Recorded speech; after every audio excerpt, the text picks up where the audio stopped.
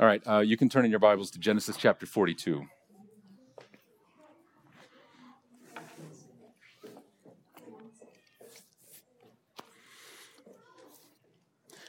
Genesis chapter 42. Now, one of the things that I love about the Christmas season are the movies, and not like the Hallmark movies. Some of you are Hallmark Christmas movie people, and I understand, and hi, Steve, and I won't point you out for that. But, I'm talking about like It's a Wonderful Life or Jingle All the Way. That was a joke. That one's not on my list.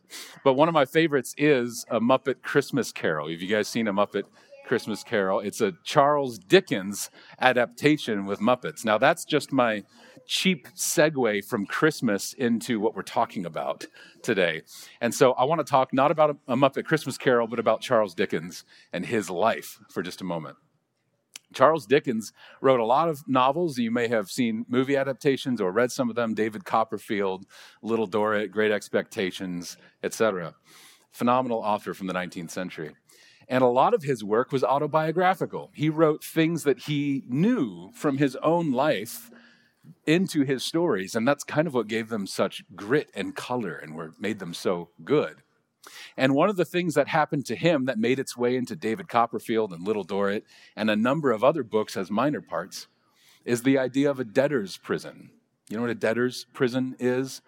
We don't do it anymore, but if you couldn't pay a debt in certain parts of Europe in the 19th century, they could put you in prison for that. And when Charles Dickens was 12 years old, his father, named John Dickens, was sent to debtor's prison. And he had no way of paying off that debt. And it looked like he was just going to spend the rest of his days in prison. And Charles, at 12 years old, had to go work at a blacking factory just to survive. And so he wrote that story, and you might recognize Pip from Great Expectations, and you're actually seeing Charles Dickens' own life on display, or Dorrit in Little Dorrit. And to be in a 19th century debtor's prison was to be in an absolutely impossible situation. So think about it. You don't have enough money to pay your debts, so you go to prison where you can't have a job and work to earn money to pay off the debt you owe. So what do? How do you get out? You don't. You end up dying in your debt, in prison. Well, John Dickens did not die in prison. He was actually freed. He was freed because his friend died. They had a family friend named John Lambert, or Lambay, I'm not sure. He was a close family friend, and when he died, he left John Dickens a sum of 450 pounds, which was a pretty hefty bit of money. And that was enough money that John inherited that he could pay off his debts and get out of prison. In other words, John Dickens was redeemed.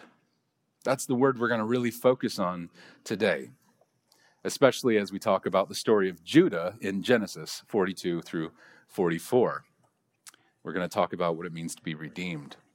Now, this is the second Sunday of Advent, and Advent is the 4 weeks leading up to Christmas, where we spend some time thinking about our longings and how our longings are actually for Christ the King and the gifts that only the King can bring, the ones that only he can give. So last week we talked about our longing, this deep longing we all have to be honored and a longing for honor.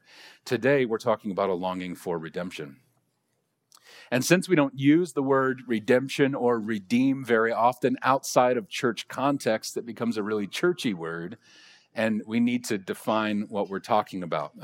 The one thing that you might know the word from outside of these walls is coupons, right? You're redeeming a coupon. Or, that's the only one that comes to mind. So here's what redemption means simply. It means to ransom or buy back someone or something. To ransom or buy back someone or something. That means redeemed or redemption.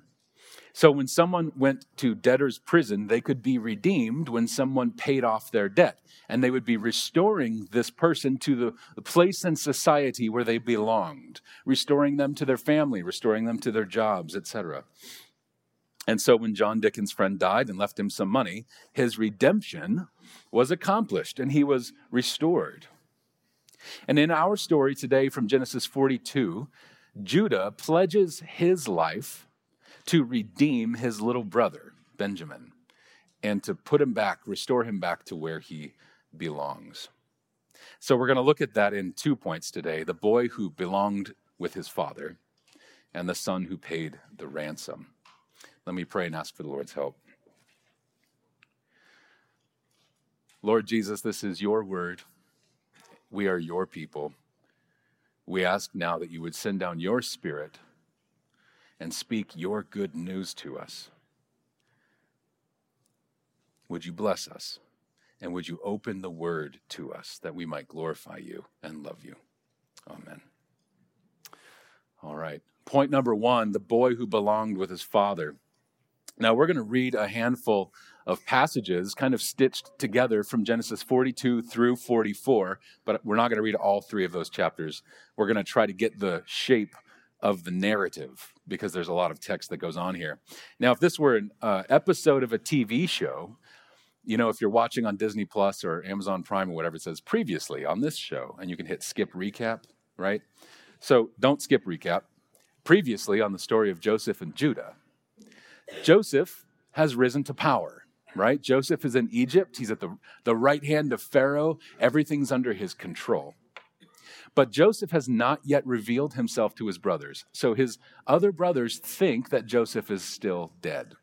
They have no idea that he's even alive, let alone in power in Egypt. Meanwhile, the scene shifts. There's a terrible famine in the land. Not just the land of Egypt. It's not just a local famine. It's a huge regional famine. The word for famine in the Hebrew is the same word for hunger. The land was hungry. It didn't have enough to produce what it needed to do. There was a hunger in the land, and it was affecting Egypt and Canaan, which means the family of Joseph, his father and his brothers, were going hungry.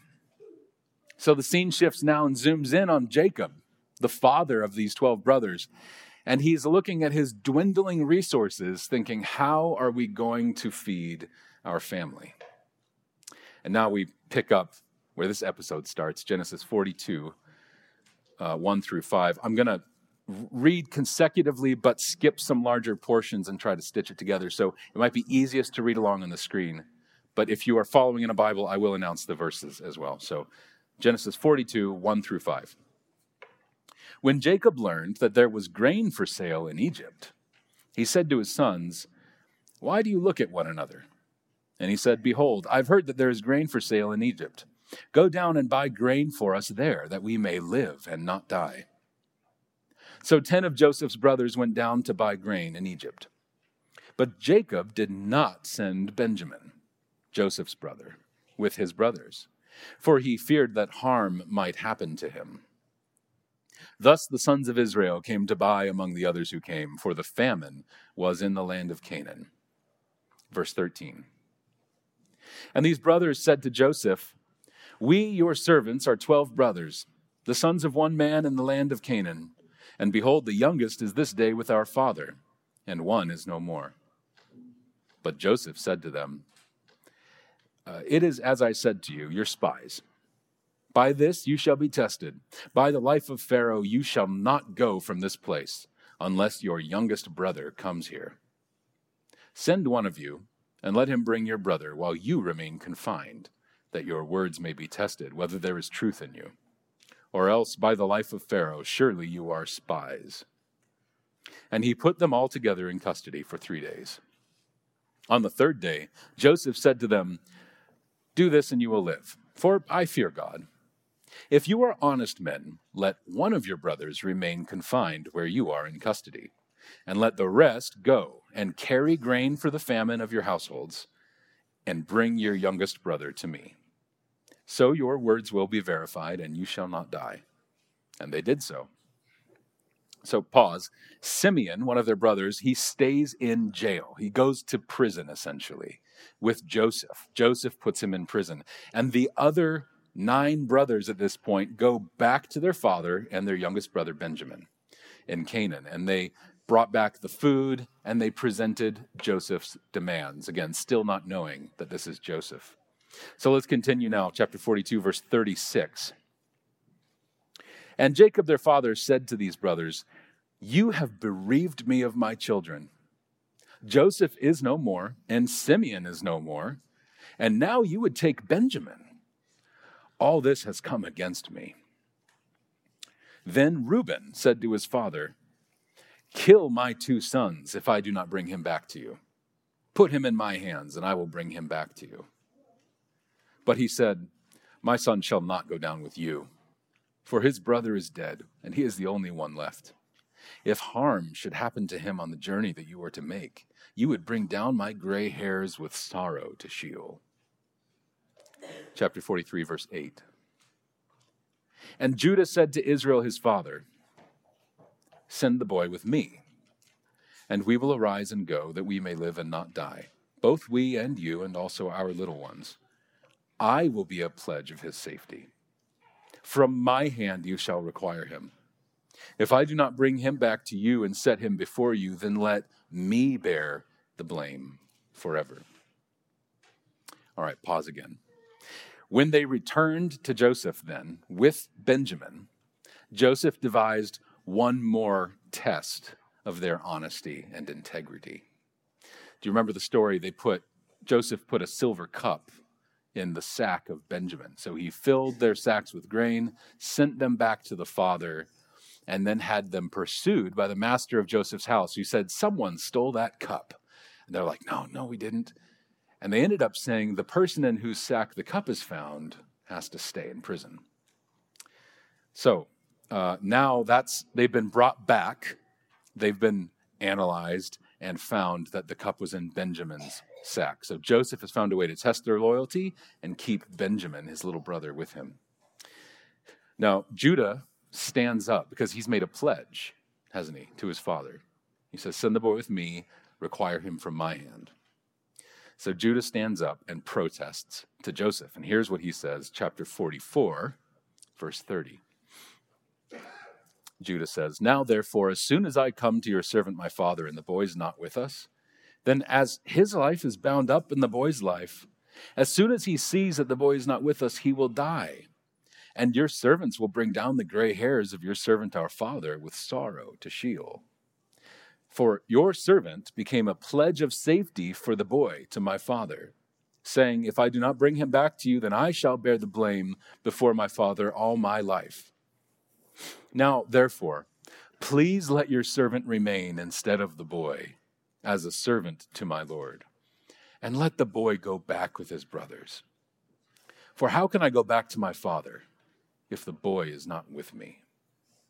I fear to see the evil that would find my father." This is the word of the Lord. Thanks be to God. Now we're looking at the role of Judah, as you can tell from these readings, in the story today. And I want to highlight then three things about Judah's role in the story. The first is Judah's love, and then Judah's mission, and then Judah's accomplishment. That's what we're going to think of, his love, his mission, his accomplishment. So first, Judah's love. Judah loved his father.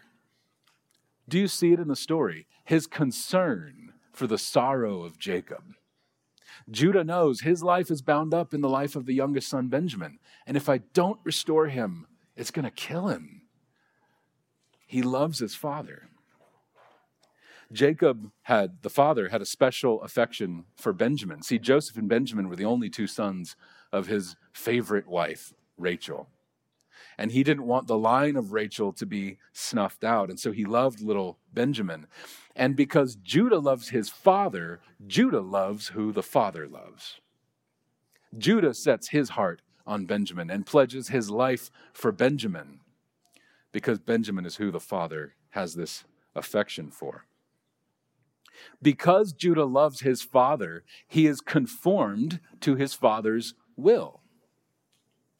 It's not Benjamin's will, or Jacob's will, that Benjamin be left in slavery in Egypt. It's not his will that Benjamin should be lost to them forever. Judah loves his father, and so he says, I'm going to walk in accordance with your will, and he'll come back. I will bring him back. It's love for and obedience to the Father that sets Judah's resolve. I will bring him back. Do you hear the grit in his voice in this story? Take my life. Reuben said, put my sons' lives on the line. Kill my sons if I don't bring Benjamin back. And I think Jacob probably just raised an eyebrow, like, I'm not even going to really answer that one.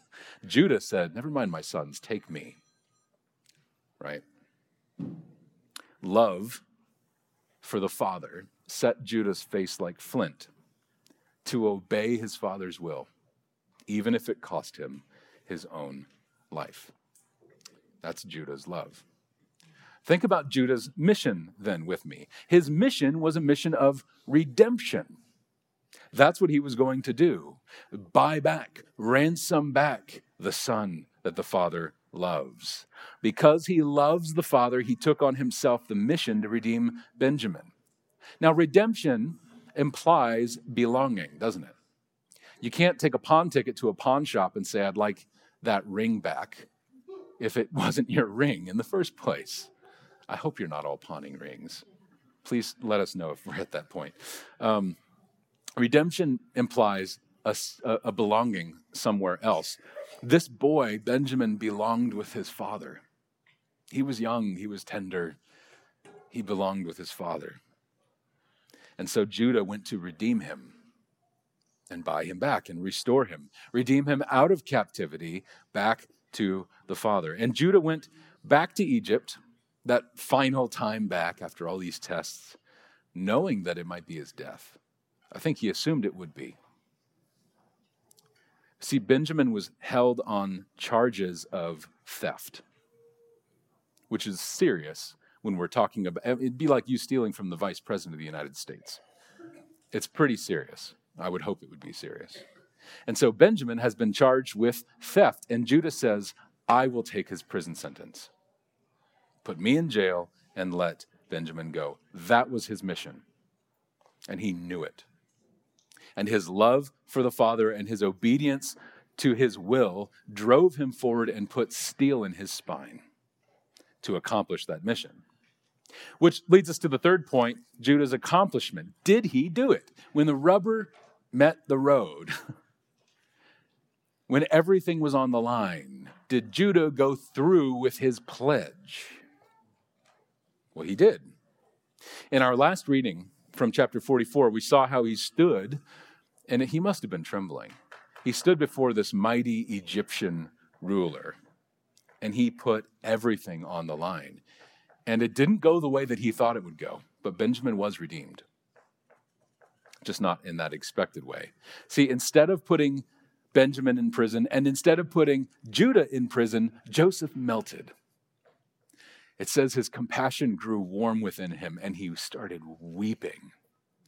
And he said, it's me. It's Joseph. I'm your brother. And he released Benjamin, and he released Judah, and he sent them all back to their father, free and full of joy. What a picture of redemption. You know, the first book of the Bible, Genesis, has two great stories of redemption, at least. Two big ones that stand out.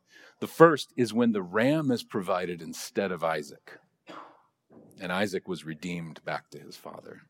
And the second, then, when Judah gives himself in place of Benjamin. You have the ram as the redeemer, and you have Judah as the redeemer. And these pictures of redemption are there to train our senses and point us to the Redeemer. They're there to show us Christ, so that when we come to the pages of the New Testament, we go, there he is. There's the ram. There's the Lion of Judah. And free and full of joy is the perfect description of a Christian whose heart settles down on the fullness of the redemption we have in Christ. That even though we're entangled in this world now, we can be free and full of joy. So that takes us then to number 2, which is the son who paid the ransom. So think back to the story of John Dickens, Charles Dickens' father, that I told you in the beginning. See, the death of his friend redeemed him, and his debt was paid. And some of us, I didn't even have to connect the dots on the story. We just go, oh, that's comforting. That's beautiful. But some of us, or maybe people we know, would say, I don't think that applies to me. That doesn't move me. That doesn't help me. It's not for me, right? There are two main objections that people really have to the doctrine or the teaching of redemption. The first objection is to say, I don't have any debts. And the second objection is to say, I can pay my own debts. And if either of those are true, then Jesus died for nothing. Nothing at all. Since Adam, every single one of us has been born in a debtor's prison. See, in the 19th century, it's a great picture. 19th century debtor's prisons, your whole family could move in with you if they had the means to pay for their own food.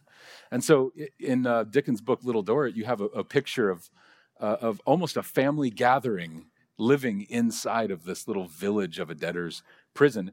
And so they'd even have babies there. We're born in debtor's prison. And from the moment we can make our own decisions, we're just racking up more debt. And I don't have time to thoroughly argue that case today from Scripture. But I can point to the state of our world today where I think that is self-evident. See, in the last 200 years, we've been clamoring to say, I'm not in debt. I don't owe anyone anything. That is the headline of our world. That is the zeitgeist that we're living in right now. Everyone wants to say, I don't have any debts. I'm fine. Everything is fine. And we can say it claiming that there's no absolute truth. That's a very common way people say, I have no debt. Say, well, like Pilate, what is truth? Nothing's really true. I have my truth and you have your truth. That's one way we say it. That if there's no absolute truth, there's no standard for right and wrong. There's no objective absolute morality, which means I can do something and say, well, that's right for me. And maybe it's not right for you. And that's one way we say it. We also say it by insisting that the answer to our pain and suffering is to look within. Some of us have been through years of trying that. Some of us are just on the beginning of that journey, perhaps. Well, ask someone who's been trying it for years if it's helped. We say, if we can just be true to ourselves, then I will feel free and unburdened from shame and guilt. Right? That narrative is crumbling in real time. Nietzsche's Übermensch has found himself alone and isolated, and he's got nothing to believe in. He's got nothing to put hope in. And our Savior of self-discovery and self-actualization has left us empty of meaning and full of shame. It is a snake eating its own tail. It won't last. The Bible says all have sinned and fall short of the glory of God. The Apostle Paul wrote this. If ever there was a saintly man after Jesus, it was the Apostle Paul, shipwrecked and beaten and all of that. And he said, I'm the chief of sinners. I've got so many skeletons in my closet. That's true of every one of us in this room. We all owe a debt. And for all of human history, we've proven to ourselves that we are utterly incapable of paying it back. And we try, and it doesn't work. In other words, we need someone else to save us. We can't save ourselves. It doesn't come from within us. We need a Savior from outside, someone else to save us. We need a Savior who's God and man. Jesus had to be both God and man. He had to be God because the unbearable, unimaginable weight of the sins of billions of humans would be borne in his waking moments, in eternity of the wrath of God, fused and pressurized into 3 hours of agony.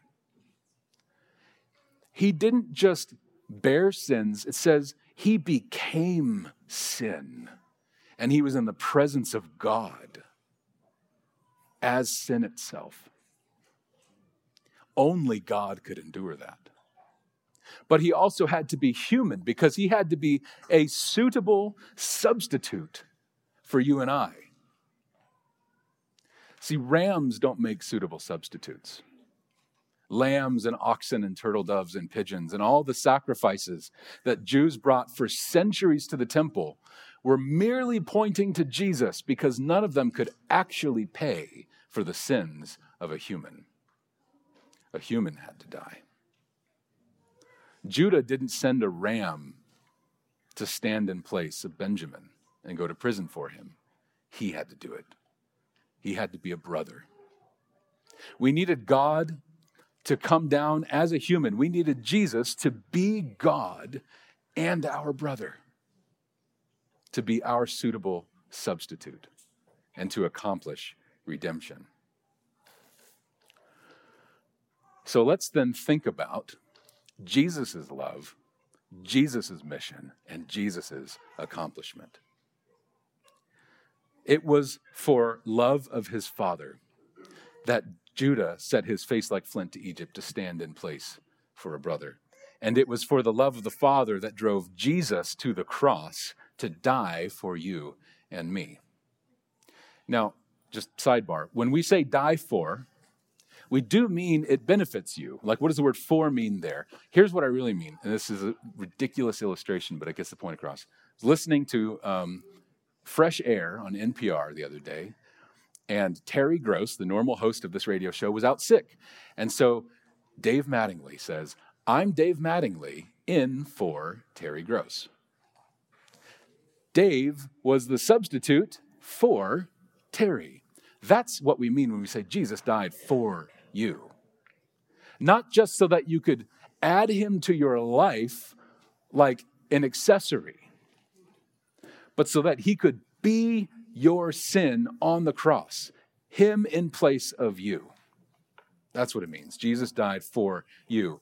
And it was love of the Father that drove him there. Jesus says in John 14:31, I do as the Father has commanded me. We might say, why? Well, he says, so that the world may know that I love the Father. That's why Jesus went to the cross, is so that we will all know that he loves God. And he says in John 6:38 and 39, he says, for I have come down from heaven, not to do my own will, but the will of him who sent me. And this is the will of him who sent me, that I should lose nothing of all that he has given me, but raise it up on the last day. In Romans 5:19, Paul's reflected on the debt we all owe in Adam and the redemption that we have in Christ. And here's what he says, quote, for as by the one man's, Adam's, disobedience, the many were made sinners, we're all born in debtor's prison, so by the one man's obedience, that's Jesus' obedience, the many will be made righteous. You're restored to the Father. To love the Father means to love who the Father loves. And God so loved the world, you. To love the Father means to obey him. It means to set your will aside. It actually means your will is now to do his will. And that's what Jesus did. And God loves you. And it's the Father's will that you would believe on Jesus and live for absolutely ever. That's Jesus' love, Jesus' mission. Because of that great love that Jesus has for the Father, Jesus came then with a mission. He didn't just pop down to the world and go, let's see what happens. He had a plan. He had a mission. We might say, for Jacob so loved Benjamin that he sent Judah to Egypt. Or for God so loved the world that he gave his only Son, that whoever believes in him should not perish but have eternal life. That's why Jesus came. He came for you. And if you asked Jesus, if you were to say, Jesus, why did you come to the earth? Here's one way that he responds to that question. Mark 10, verse 45. Pastor Ryne read it in our call to worship this morning. He would say, here's why. The Son of Man came not to be served, but to serve, and to give his life as a what? A ransom for many. Jesus Christ, the Son of God, would look you in the eye and say to you, I came to die to ransom you. You, specifically. So that you can live. That's what Christmas is all about. Jesus was incarnate on a mission of redemption. That's why he keeps saying, that's why I came down from heaven. Mild he lays his glory by. Born that man no more may die. Born to raise the sons of earth. Born to give them second birth. Jesus was born to die for you. Lastly, Jesus' accomplishment when the rubber met the road, when everything was on the line, did he go through with it? John 13, verse 1 reads, Now before the feast of Passover, when Jesus knew that his hour had come to depart out of this world to the Father, here it is, having loved his own who were in the world, he loved them to the end. Jesus does not love you theoretically. He loved you to the end. He really was betrayed. He really was falsely convicted as a thief. He really was nailed to 2 wooden beams through his hands and his feet. He really did experience the eternal wrath of God pressurized down into moments. He really did die. He really was vindicated as the spotless Lamb of God who has the power over sin and death. He really did rise from the grave. He really did ascend to the Father. He really will come again to renew all things. He will. And he really will raise all who believe in him to new life that will have absolutely no end and leave you free and full of joy. Amen. Amen. Let me pray. Lord Christ, we